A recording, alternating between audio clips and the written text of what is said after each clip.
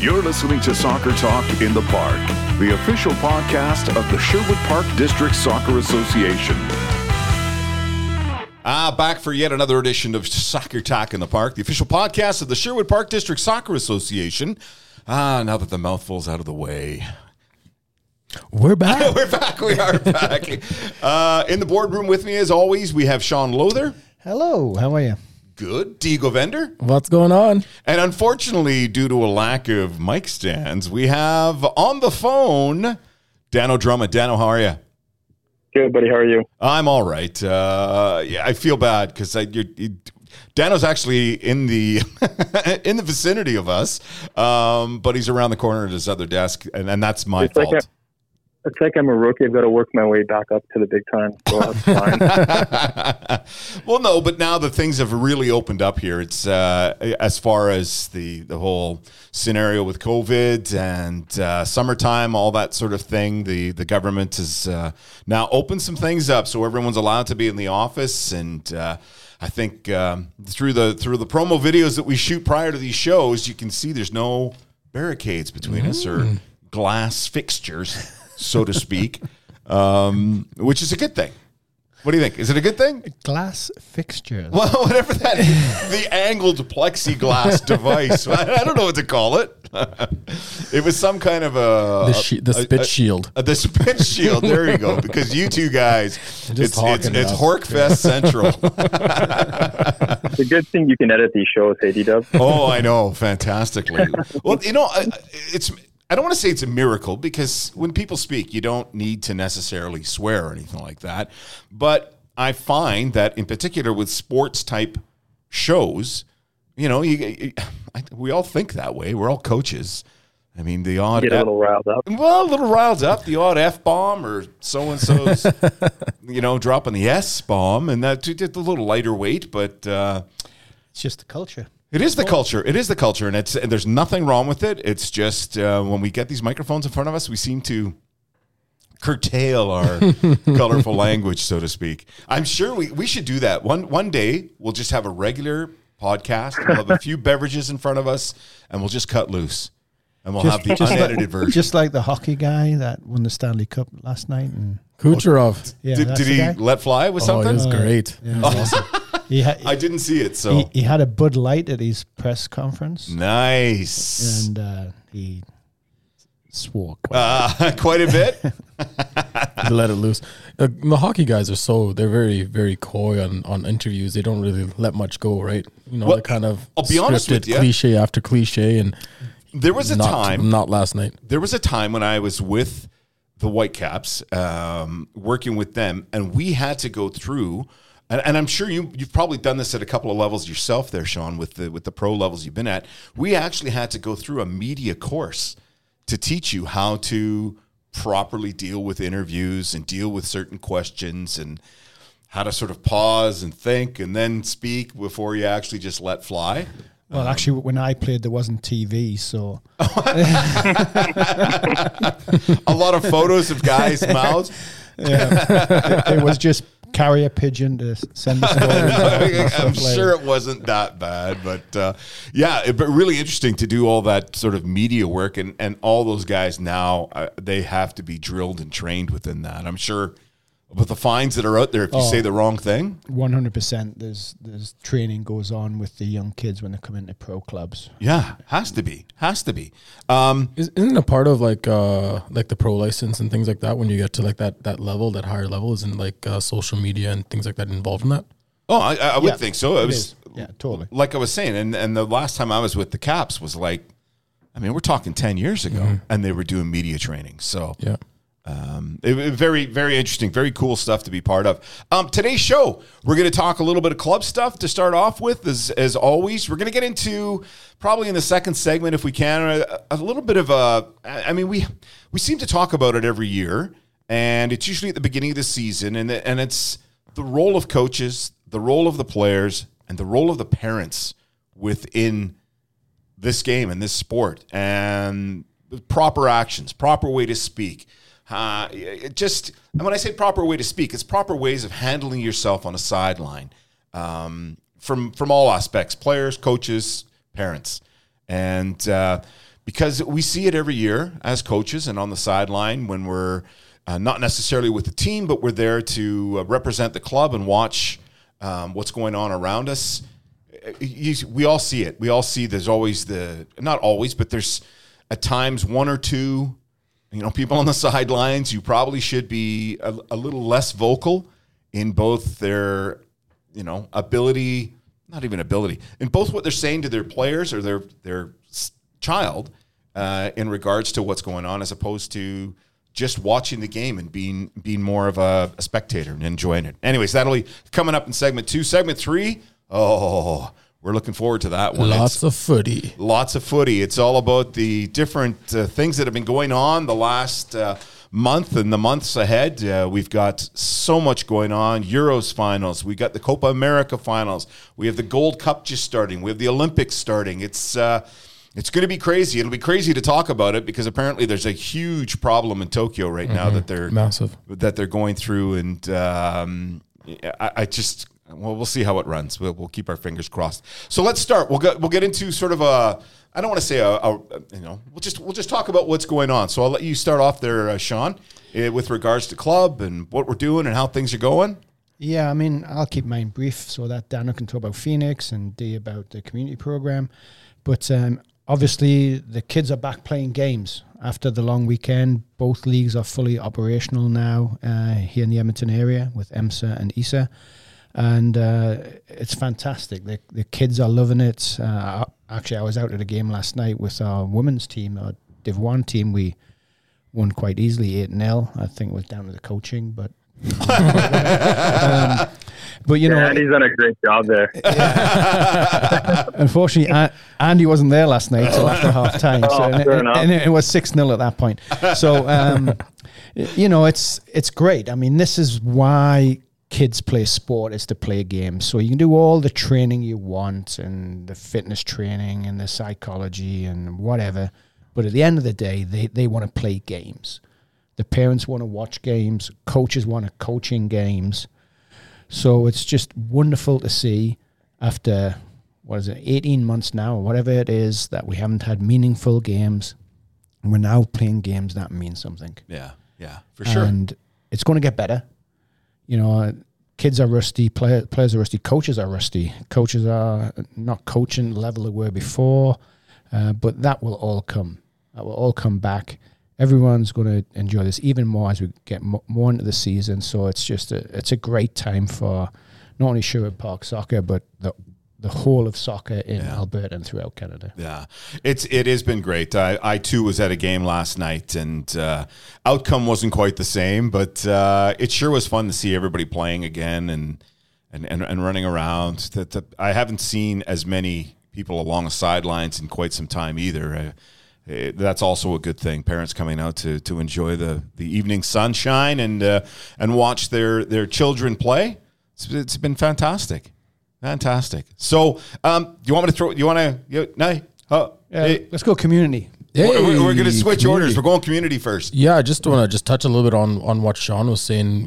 Being out at Millennium Place, and there's a few games and atmosphere is buzzing.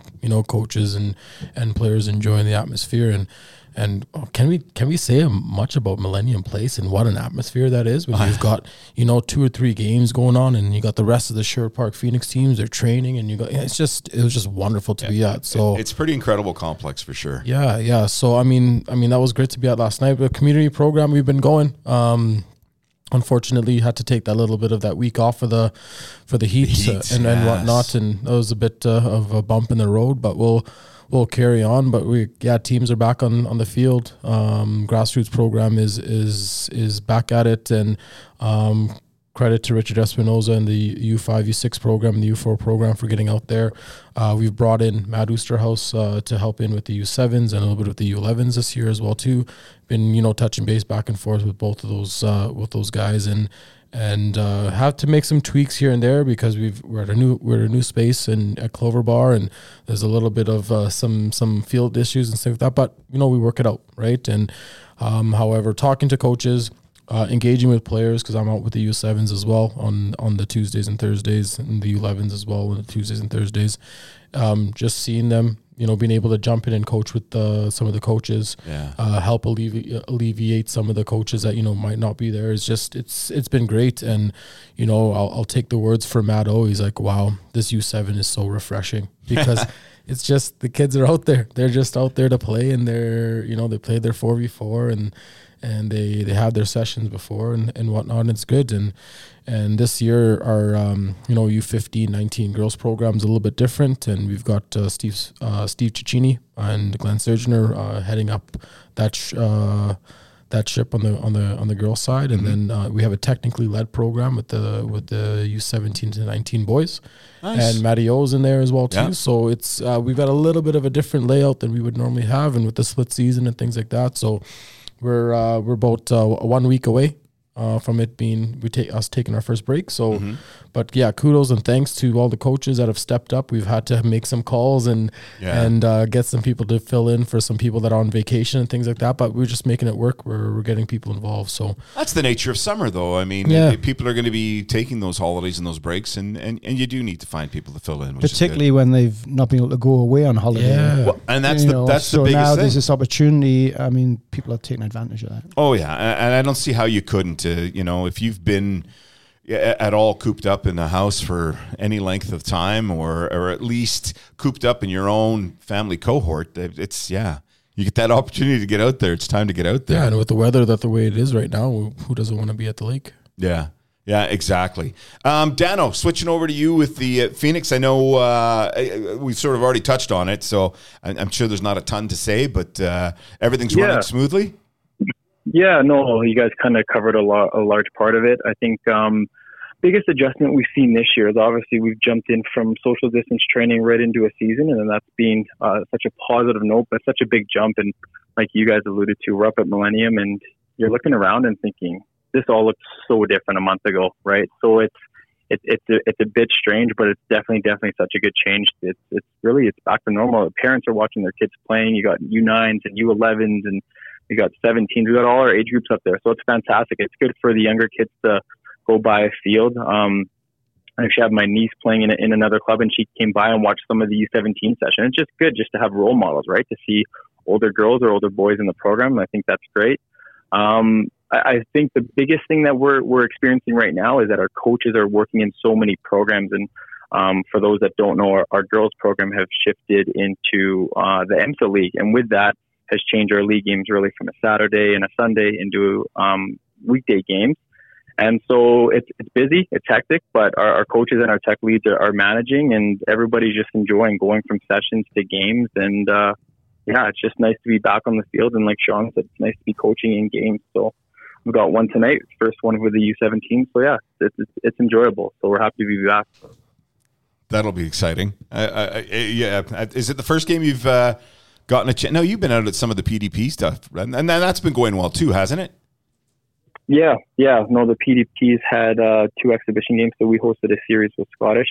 That was really well done and put together, and then we also went out to St. Albert and played Impact before the week of the Heat. So games have been competitive. It's been very well put together and well run. I think everybody's eager to get the league up and running. There'll be a few Calgary trips for our group heading down there, and then obviously Calgary coming up here. But yeah, the home opener is going to be next Wednesday, which I believe is the 14th at Emerald Hills. We've got the boys followed by the girls at 6:10 for the boys at Emerald Hills, and then I believe 8:30 is the kickoff for the girls. So definitely looking excited to that, to get a big crowd out again.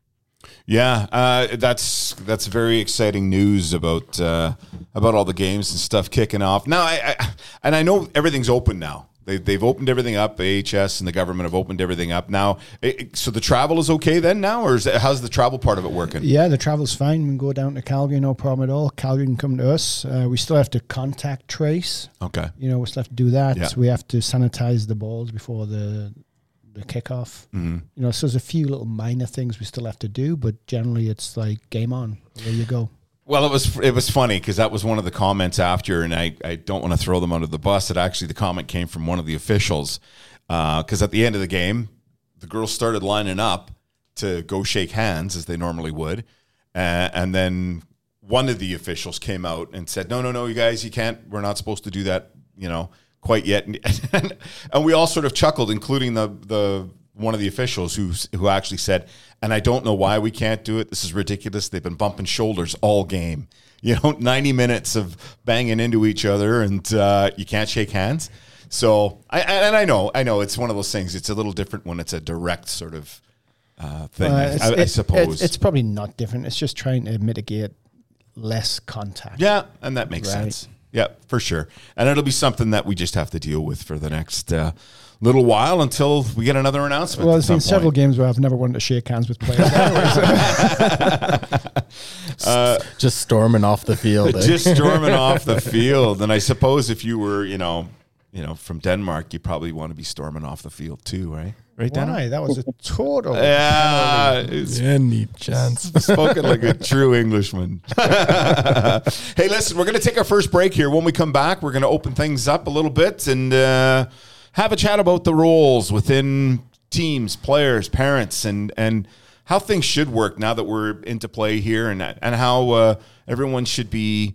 I don't want to tell people how to act, but there's some protocols we should all be kind of following at least a little bit. Anyways, you're listening to Soccer Talk in the Park, the official podcast of the Sherwood Park District Soccer Association. We'll be right back. This episode of Soccer Talk in the Park is brought to you by Above and Beyond Compression Inc. They have the largest inventory of natural gas parts in Western Canada. And we're back. Yes, you're listening to Soccer Talk in the Park, the official podcast of the Sherwood Park District Soccer Association. We are in the studio with Sean Lowther, Dee Govender, and Dan Drummond. And you know what? We've got a videographer in the room, too. Big Jordan. Shout out to Jordan. Shout out to Jordan for doing our videotaping for promos and things like that. He's a fantastic guy. And the social media content as well, yeah. Social media content, marketing guru, or, wannabe marketing guru soon. I think you've graduated, haven't you? No, okay. Oh, he's got a little bit more to go. Sorry, he doesn't want to be on the microphone. One bad thing, he's a hockey guy, though. Well, he's a hockey guy. No, I don't mind that because I was a former hockey guy myself. I went into soccer, obviously, heavily, but I know where you're coming from, Jordan, okay? All right, so we alluded to it earlier, and we've had requests from people to say, can we talk about this? So I have no problems with talking about it. I know myself as a coach, I've kind of, obviously through the years, I'm older, just not quite 100 yet, but I'm getting up there. But you go through protocols. You understand how to speak to both your players. You know how to speak to your parents. And you know what kind of a guideline that you would like everybody to follow at the beginning of the season. So I would always hold a parent meeting along with the players at the beginning of each season to talk over, A, what I'm planning on doing, hopefully throughout the year, B, how I'm going to treat the athletes, the players, and C, how I will deal with parents and deal with them. And that sounds harsh. I mean, how I will speak to them. And then I will also let them know what I expect from them and what I expect from the players. So I think it's pretty simple. I don't know. I just see so many things that go on, and then not to throw the parents totally under the bus, but there's always two or three, maybe one or two in each group that are way more vocal. And again, being vocal is okay if it's in the right manner. Am I saying this right? Am I sort of giving them sort of an idea of basically it's the coaching. Don't coach your own kids when you're on the sideline. That's one of the biggest things for me. Yeah, it's a tough one. I think society in general has changed in that parents are more involved with everything that the kids do. Mm-hmm. I think there's more parents going to schools to discuss what's happened with their kids at schools than certainly when I was in school, because my parents never, ever went to my school. Maybe my dad to watch me play a football match, but that was about it. Yeah. But now it's more ingrained in society that you're more involved with your kids and making sure that their activities are correct, etc. So I'm not saying it's right or wrong, but that's the reality. There's just more involvement with parents now with the lives of their children what it was when previous generations. Yeah. So, however, it's incumbent on clubs really to set down some guidelines and some procedures to help those situations. So it's probably on us, and we might not have done a good enough job with that. Yeah. It's something that we should certainly look at and make sure there's guidelines in place. It's documented. Here you go. This is what you have to do. But generally, same way. If I have a team that I'm in charge of, I'll have a meeting with the parents separately from the players. I'll have a meeting with the players as well, and then maybe one together. But just to go over what the expectations are, what the guidelines are, what's allowed, what's not allowed. You know, I mean, a parent coming up to a coach after a game to complain about playing time is probably not a good thing to do. Yeah. Emotions are high. You know, that should be sorted out later on. But I don't think there's a problem if a parent comes to a coach about that.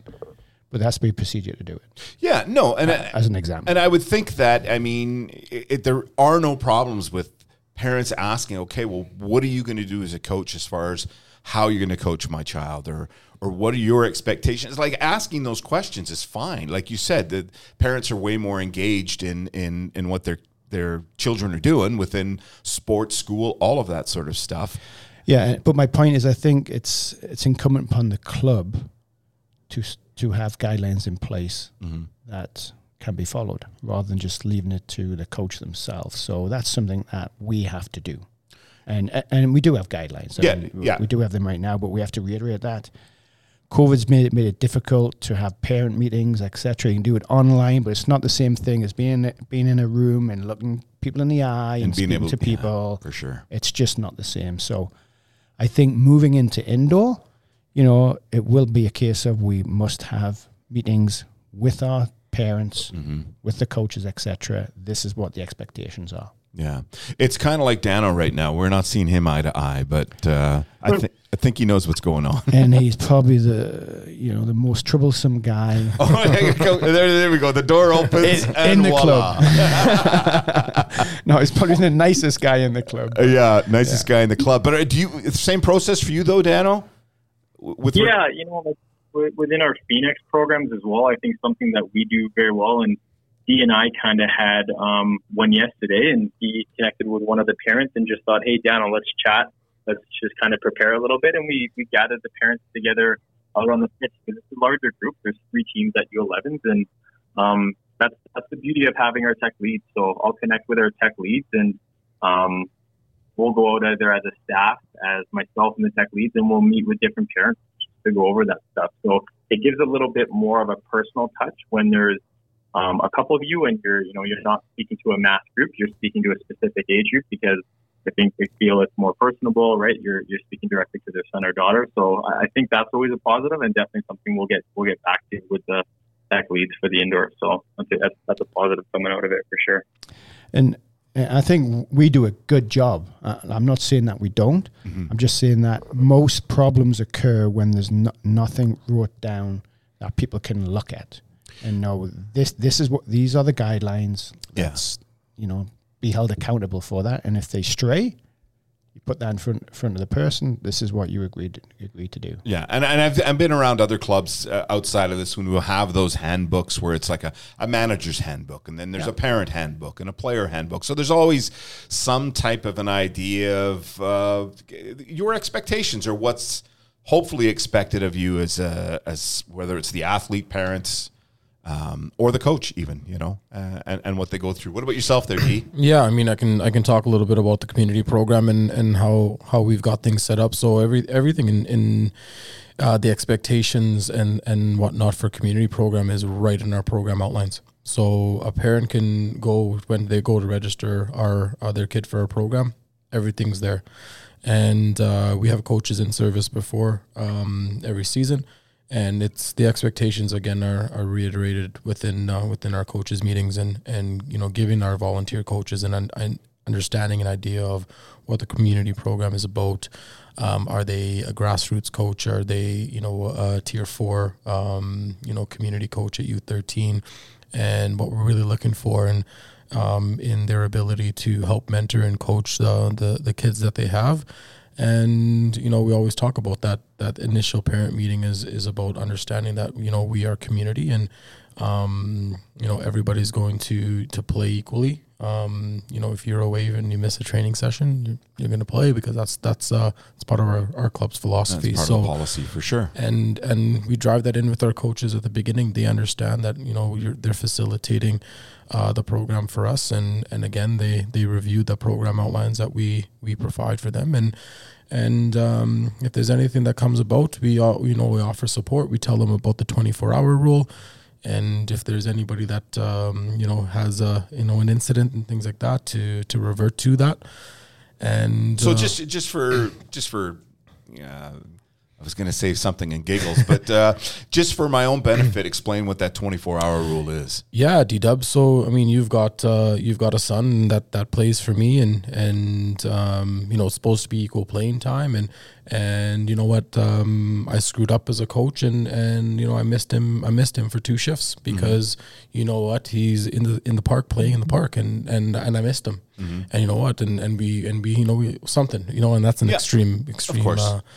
You know, example, but and then, you know, you're a bit frustrated after the game, and you approach me after the game and say, hey, well, you know what, my son didn't play 2 shifts in the second half, and you missed that, and you know, we have the obligation to say, you know what, we're gonna take 24 hours, let everybody kind of cool heads prevail, and we'll have a conversation as a coaching staff to see what happened and whatnot, and taking the concern, and you know, we'll get back to you within 24 hours. So whether that be it on a phone call, or that be through an email, is just it's a cooling off period.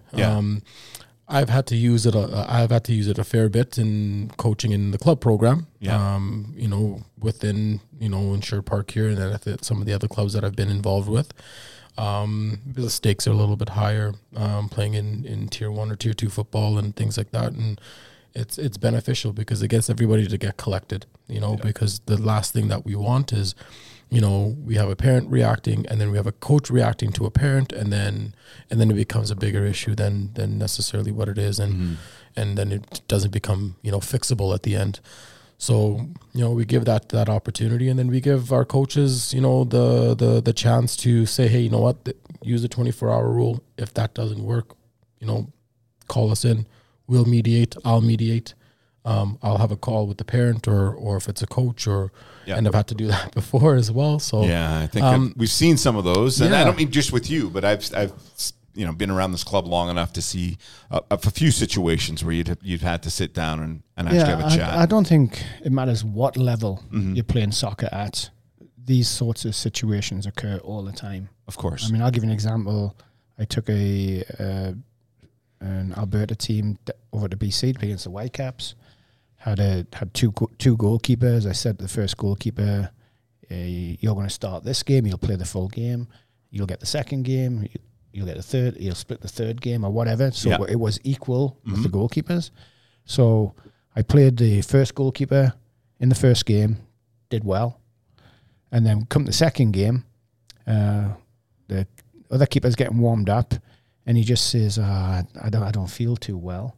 I don't think I can play. So the first keeper played the second game as well. Well, the game had started. It's like 15 minutes in. This dad comes storming across the pitch. What is going on here? You said my son would play the second game, etc. But he didn't know the story. Yeah. You know, this happened right at the game. So there's things happen. You don't mean to do things. And, you know, that parent should have had the 24-hour rule. And exactly. then he would have knew exactly what went on, right? So, or at the very least, it happens all the time. Yeah. Or at the very least, wait till the match is over and you've spoken to your son or daughter and know what's going on. Are you going to be that way with your daughter, Dano? She's playing tennis, so it's not. Oh, that's right. She's a tennis player. She's going to be an individual. No, to be honest with you, it's like, I think being in this line of work, you get to see a bit of everything, the good, bad, and maybe the ugly. And it kind of shapes you when you're going to be in those positions, either as a parent on the sidelines or a coach with your own kids and seeing things along the way. So I definitely think these experiences bode well for when you are parenting your kid within sport.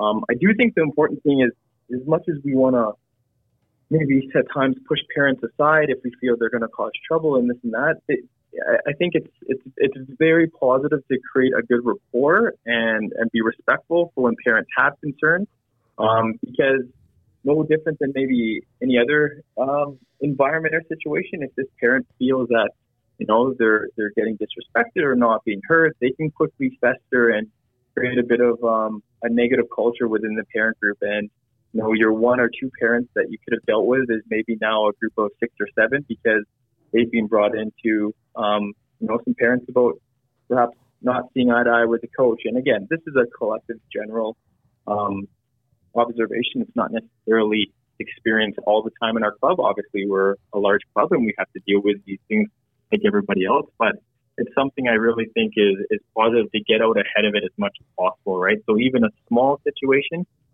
take the time to speak to the parent, right? Whether it's the tech lead or the coach or myself, depending on the situation. I definitely think that's important because you can alleviate a lot of concerns, as Sean said, with just getting some clarity about people having an understanding and perspective of what's going on the other side of the coaching side of things. So yeah, I want to say that I think a lot of people tend to lose sight of the development side of it. We're developing these players. I mean, I know personally for me when I coach, for the most part, I'm dealing with the goalkeepers, but I'm also TL of a group right now. And my thought in my mind is to try and get these players to be try and grow them a little bit better. But my thoughts are, I want to get them to college. I want to get them to a university. I want to get them to continue loving the sport and to keep playing. That for me is my more successful goal than anything else. And so it's all about development. So when I see people get a little more over the top at 13 years old or, even 15 years old sometimes about what's going on and why is my child not doing this? And it's okay, we can answer some of those questions, but it's the reality behind it too. I'll take a little bit further. I think most of us, I'd say the vast majority of us that are involved in this sport or any sport, we want to create nice people. Yeah, for sure. That's the bottom line is we want to have people come to our program. They're well-rounded. They're respectful. They want to go on and be productive in their life. If they can get a soccer scholarship, go on and play at a higher level, that's just a bonus. I mean, it's really about developing people to be good quality citizens. Yeah. At the end of the day. Yeah. And there's going to be a lot more of them than the players that go on a higher level of play. And then another point I'd like to make is we're talking about, a small minority of parents. I'd say 99% of the parents aren't like that. No, for sure. They're there to let their kids have an experience to enjoy, to gather skills, to help them later on in life, etc., to get fit. That's what most parents are there for. It's not to try and have their kid become a superstar. Yeah, for sure. Yeah, and to add on to that, I mean, I think within our community program and our Phoenix programs, we're as strong as a club and an organization as we are because of parents, right? Because, you have parent managers, you have parent coaches within community, within Phoenix. You have people that really will give up their time on weekends and evenings to make sure that it's not just about their son or daughter, right? It's not an individual sport. They're looking after a group of 12 to 18 boys or girls. So, yeah, I think it's great, the culture and the community that we've created out here. And kudos to all the parents that do step up and help out because we wouldn't be where we are now without. Yeah, I can add to that. I'm a believer, and this is me evolving as a person and as a coach. We are very used to be that person who was, I'm the coach of the team, and just drop your kids and leave me alone. And that was me a very, very long time ago. I think we were all like that. But that's not the way I am anymore. Yeah. I truly believe that. You get Slurpees brought to you by parents. Hey, that was a fluke last night. But hey, did a cream soda Slurpee last night, man? It was awesome. Was it good? It's unlike our friend who never shows up for these, Andreas, who apparently owes a lot of candy to a lot of people. Yeah. But as I was saying, I think it's important to have the parents involved. Then you can be able to engage, what their thought processes are. If you're having conversations, if you're bringing them in on some of the details of the vision that you have and bringing them in on the philosophy of the club, then and you get them to buy in. Hopefully you get them to understand as well where you're trying to go in this group that you have. So I think it's important. I think it's very, very important to build those relationships. We talk about it every day. You need to build the relationships with the players on the field. It's very, very important to build the relationships with the players and the parents and continue to grow and encourage them to come to a training session. Yeah. Encourage them to say, hey, this is what we're doing. Come and watch this. I'd rather you come and watch a training session than come and watch the game, because there's more excitement here. There's you get to see your child work and develop in this space and try to get them to understand that the measurements are different. The measurements that we're looking for are going to be very different than maybe they're looking for, and they're trying to switch that mindset. So what's interesting about that is they get more playing time in practice than doing the game. Oh, for sure, for sure. You can't complain about lack of playing time. No, Exactly. of course not. Of course not. Yeah. We could go on to this topic for quite some time. There's so many different variables and ways we could think of how to express what we need towards coaches, towards players, towards parents, and vice versa. I only wish we had a call-in feature here so we could hear some different aspects from parents who might be able to express some concerns. But hopefully they'll be able to hear this and maybe even send us an email at office@spdsa.net. Yes! Sean always quick Quality. on the mark there with that. I always lose sight of it. But hey, listen, we're going to take a short break. When we come back, there's been so much footy on TV. We are going to discuss it, and with the Englishmen around us, I'm sure we're going to hear mouthfuls of all kinds of positivity there for their teams. But and I've got to give a shout out to Steve Cicchini. Oh, okay, well, yeah, he's going to be a happy camper knowing that Italy's in it for sure. So you're listening to Soccer Talk in the Park, the official podcast of the Sherwood Park District Soccer Association. We'll be right back. This episode of Soccer Talk in the Park is brought to you by Above and Beyond Compression Inc. They have the largest inventory of natural gas parts in Western Canada.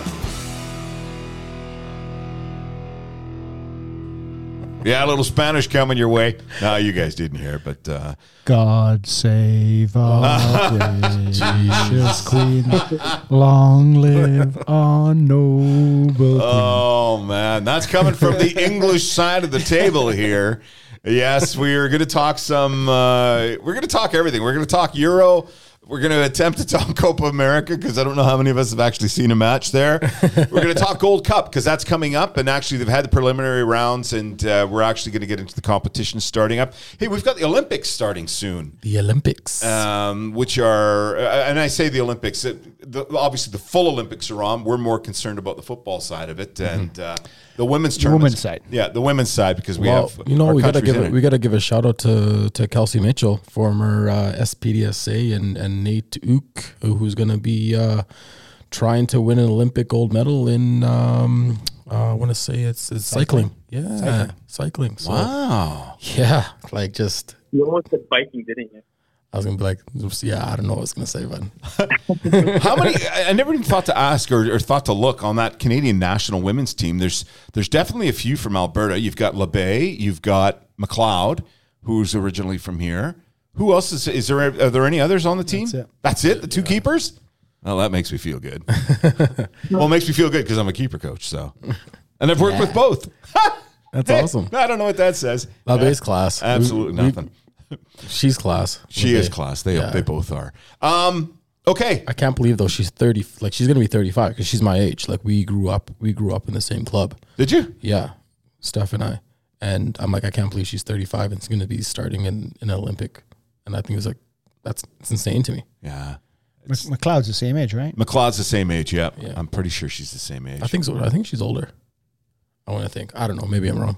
Maybe. I'm just, you know what, with the amount of injuries she's had to her knees and to different things, and to be able to claw her way back to that level, Yeah, it's fantastic. amazing. Yeah, well done. Well done. Well done to both, because Steph had her own issues within football at times, and with the battles with herself, and wow, to get through that all and to be part of it. And then Steph's partner is like an Olympic cyclist as well, and was an Olympic skier. Like, I've been to several different types of Olympics. So exciting times ahead for sure. Shall we discuss the Euros, gentlemen? Yes, we shall. Who's going to take the lead there? Which English fellow would take the lead? Is it going to be? I think it's only fair Sean gets the first crack at it. Okay. I just want to know, how the heck did you guys get the chance to play every game at Wembley? Come on. We didn't. We went to Rome versus Ukraine and smashed One game. 4-0. One game. No, fair enough. I guess they decide where the final's going to be before the tournament anyway. I just want to bring one thing up. It's quite clear. The penalty was a penalty. It went to VAR. There wasn't enough evidence to overturn the penalty. So it was a penalty. Plus, we have been messed around over the years. The hand of God. I mean, now and again, things have to go our way. That was 1960s. No, it was never. That was 86. Yeah, I was still in the womb. I'm learning very quickly. There's a lot of salty people that are not happy seeing England, almost at the top here. It's very sad to see people in our club, people that support Germany, probably maybe Italians. We'll see what happens on Sunday. I'm 12% German, so I was very disappointed. So, I mean, obviously, we're all delighted. Well, all us English supporters are delighted that we're there. We deserve to be there. I mean, we were the better team in the semi-final, no question about that. There was a period where Denmark came back into it and caused us some issues. Wonderful free kick to put them ahead. But the response from the group was fantastic. Kudos to the coach, Southgate. He puts Grealish on, who the press, the whole country has been saying Grealish has to play. He has to play. He went in there, he did okay. Go up 2-1, and he has the guts to pull him off. And a lot of coaches wouldn't have done that, but it was the right decision. I didn't think it was at the time, but they got the job done. We deserve to be there. We're going to march on, beat the Italians on Sunday, and we'll be favourites for the World Cup next year. Yeah, you know what? I'm just happy to see such great football. This entire European Cup has been a blast to watch.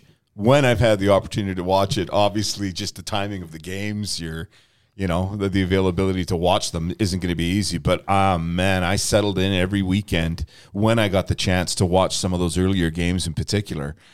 Fantastic. The football was just awesome to watch. Yeah, I would agree. I haven't had a chance to watch as many games as some have, but I would think that the format and the 5 substitutions and things like that I think brings a different element of competition for sure. And you can see it in a game like Denmark, England, when it goes into extra time and you're able to bring, Jordan Henderson from the bench. You're able to bring, quality players that can come in and impact the game. And obviously Liverpool guy. It just makes the game more entertaining. Who wants to see 30 minutes of extra time when you've got, players that have played in a long, tournament and busting minutes and minutes and minutes. And so it's just, the quality was just so good. I just enjoyed that part of it. I just love seeing how the fact that you get your so-called favorites in there, and every game was a battle. Every team had a chance to do well. I don't think there was too many lopsided games that I saw. There was the one England game that was 4-0, and there was it the first France game that was lopsided? I think so, yeah. The first game that they played. Spain. Spain won 5-0. Spain won a big game too, but for the most part, the parity was pretty good. There was quality throughout, which was nice to see. And now it's obviously the quality's risen, and now we have a final. We have an Italy-England final, and by the time you hear this, the game won't have been played because this will be up the next day. Steve, see, I told you I'd get them to mention Italy. Yeah, Steve Cicchini, we've talked about Italy, and you'll be a happy camper. I'm sure you're going to want to be on the next episode, depending on what happens in that game. And I'm sure if let's put them on if they lose. No, but credit to Italy too, right? Like they've looked a dominant force throughout the whole tournament from the start of it. So it's Roberto Mancini working the magic again. Yeah, Italy's done fantastic. Kudos to Denmark too. Yeah, there was a screenshot I saw on Facebook of after 2 games played, they had 0 points and they were bottom of their group. And yeah, sure, naturally how the group went, they only had to gain 3 points, but then they thumped Russia and beat Wales 4-0. Like, they just responded so well. So to be bottom of your group with 1 group match played and then get to extra time of going to the final, and with the whole Eriksson situation, it's been a pretty cool story. I think probably a lot of neutrals were pulling for Denmark and a little bit of the underdog story. But yeah, I think England's just so happy to get to that final because it's been 55 years, and now you're kind of thinking, well, wait, you have to go and win it now. Like, there's no ifs, ands, or buts. So Sunday's going to be nerve-wracking. I was a bag of nerves yesterday after we conceded, and then it was 1-1 in the 70th minute. And if you're normally watching a game and crosses half, maybe they're going to cross it in, gets blocked, and goes out for a throw, and nothing major. But in tournament football, you just think everything's going to go against England. I just remember Iceland. I remember Romania, Euro 2000. I just remember too many things to go wrong. And I support Spurs and England. They're very similar. You get high hopes and you get some crashing down. So this is new territory for me, and I'm not really sure I'm supposed to act on Sunday, but we'll see. It's going to be fun nonetheless. But let's just be honest here. It could have went the other way. If Schmeichel pushes that ball a little bit more to the left, it's still 1-1. Yeah. Yeah, no, for sure. And that's the thing. Like, England definitely looked good, towards the end of the second half when we were pressing, we were asking the questions. And then in extra time, we left off there. But no different than Italy I thought Italy absorbed a lot of pressure from Spain. I thought Spain played very, very well. And, you get the penalty shots. And then you penalty kicks. You don't know what's going to happen. So, yeah, it's nice to get there. I definitely don't want to see penalty kicks on Sunday. I don't think I'll be able to manage that. So, what time is the game on Sunday? 1 o'clock, isn't it? Yeah, 1 o'clock. I don't know if I'm going to get a chance to see it. I'm hoping I will. Yeah, I'm going to miss it for sure.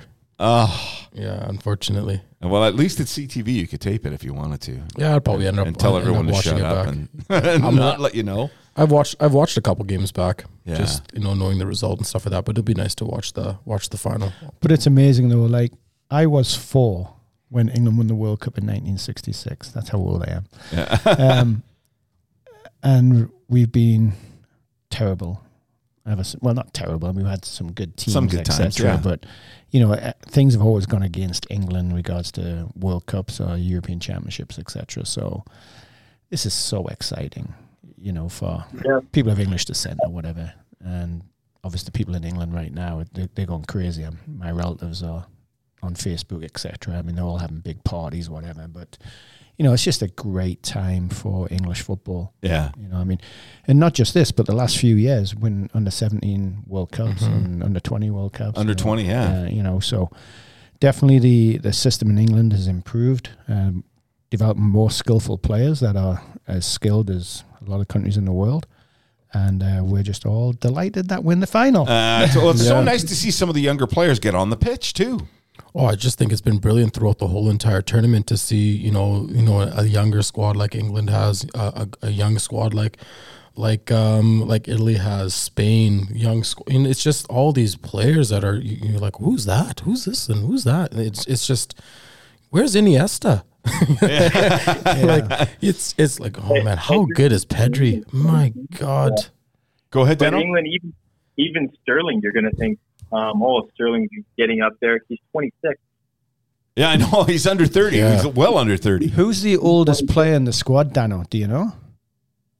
I'd have to think maybe who's in the reserves.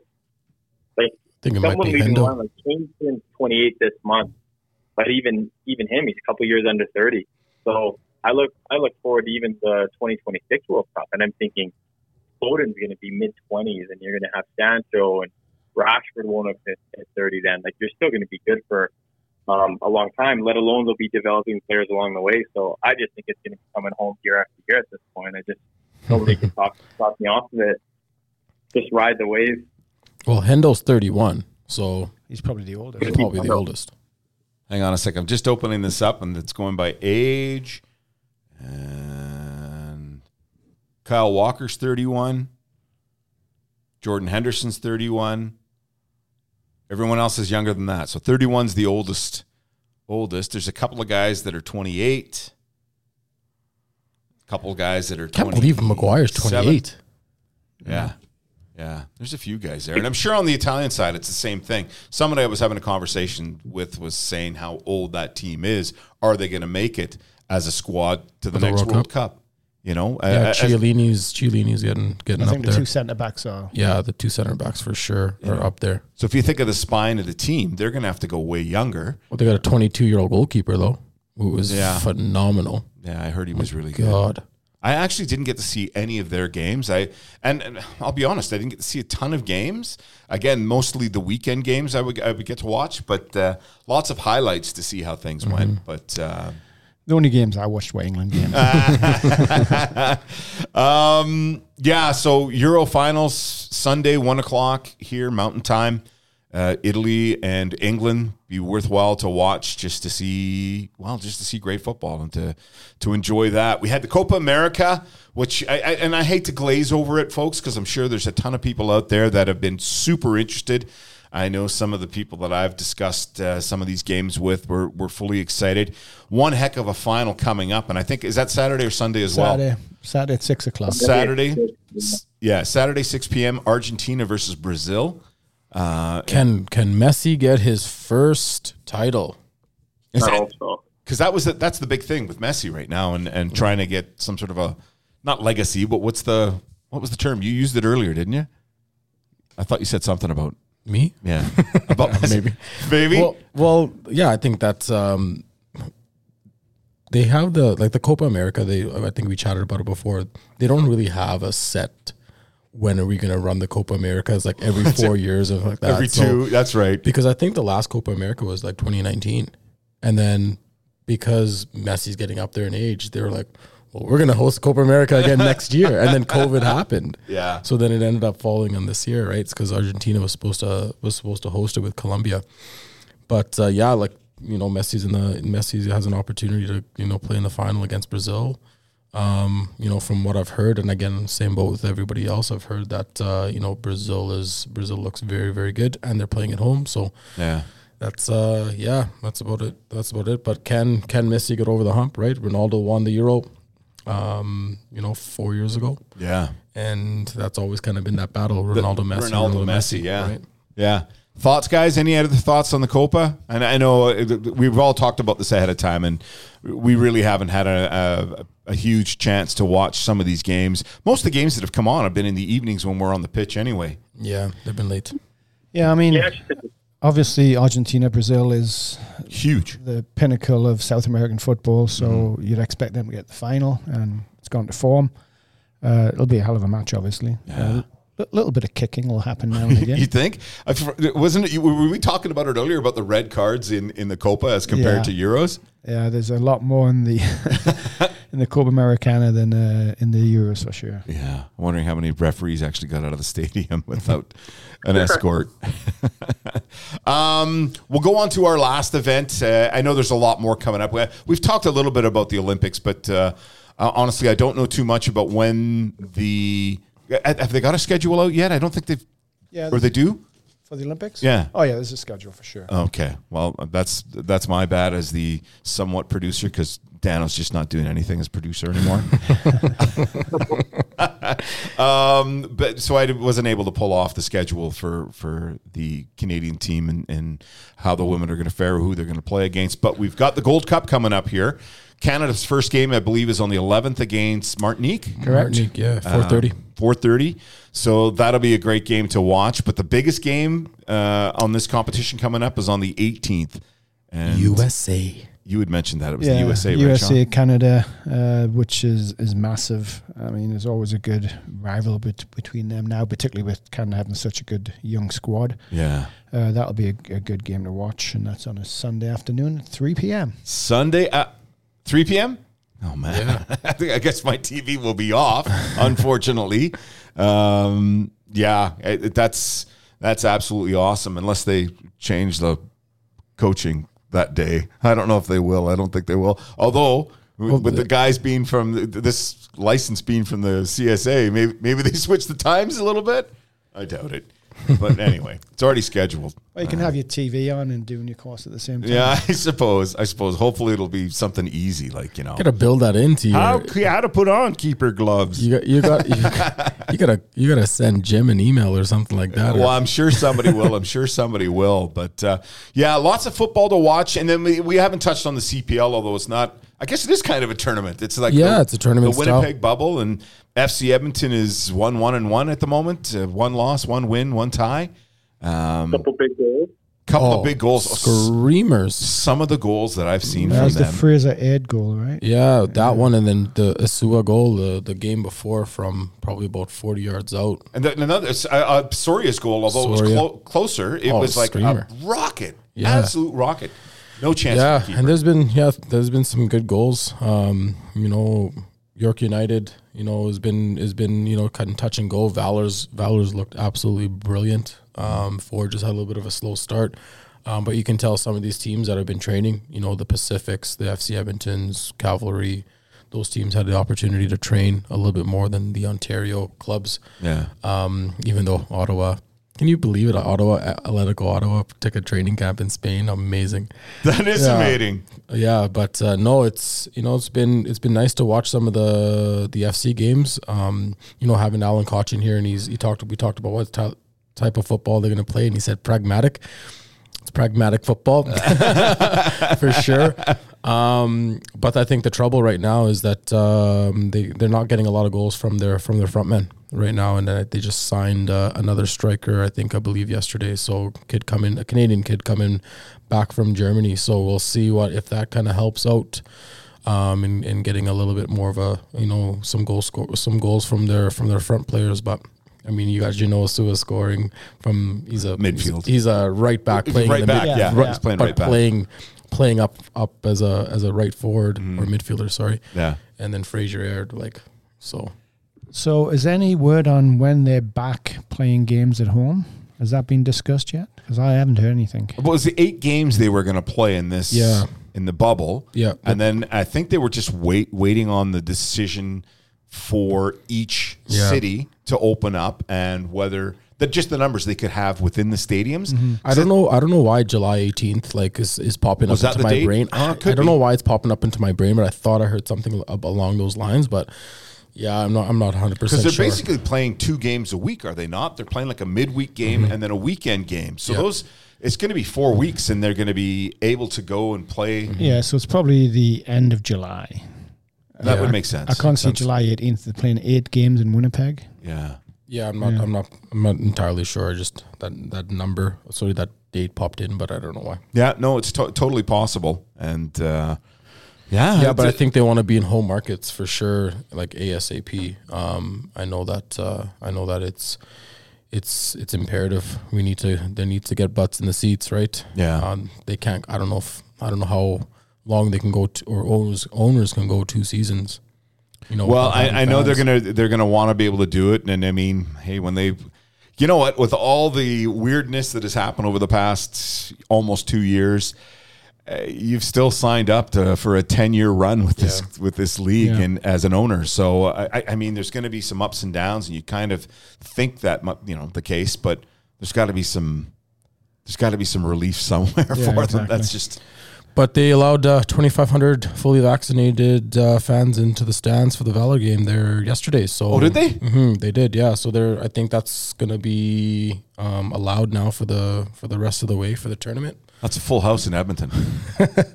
Well, no, I'm serious. True. It's 2,500. It's almost a full house. Yeah. I think you can fit, 32, 31 maybe? I'm not sure. At Clark, I'm not sure. Clark? Yeah. Although with the seats and stuff, that last configuration they had was great.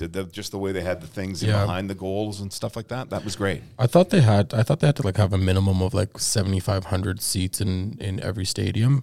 That's what I thought, that the first initial CPL kind of stadium setup had to have at least 7,500 seats, but I could be wrong about that one too. I'm not too sure. I know you could probably fit 750 on the main grandstand size.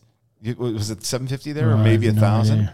I know you can definitely. The blue seats across the way is $750. Like, it's not more than that, I think. And then you could probably fit 200 or 300 in the end zones. Yeah, so probably 3,000 to 4,000. Yeah. That's what I would say too. So interesting to see. And hey, when they come back, it'll be another exciting thing to go out and watch. Is some other pro soccer here in Edmonton. So exciting to be had. Listen, we're gonna wrap things up there. And anybody else got anything they want to tweak? Dano, you've been awfully quiet here. You want to say anything? It's coming home. That's it. There's a car. So as you know, I'm in the other room on the phone. Yes. Looking out the window, and across the road, there's a car with an England flag on it, and it's a sign. It's coming home. No, there isn't. I'll sign off for that. Okay, fair enough. All right, folks. So from Sean Lowther. It's been a pleasure. Thank you. Dee Govinder. Thank you. And Dano Drummond. Thanks, buddy. No worries. And as always, the Slurpee King in the background. Jordan, thanks for coming out. You've been listening to Soccer Talk in the Park, the official podcast of the Sherwood Park District Soccer Association. We'll see you. You've been listening to Soccer Talk in the Park, the official podcast of the Sherwood Park District Soccer Association.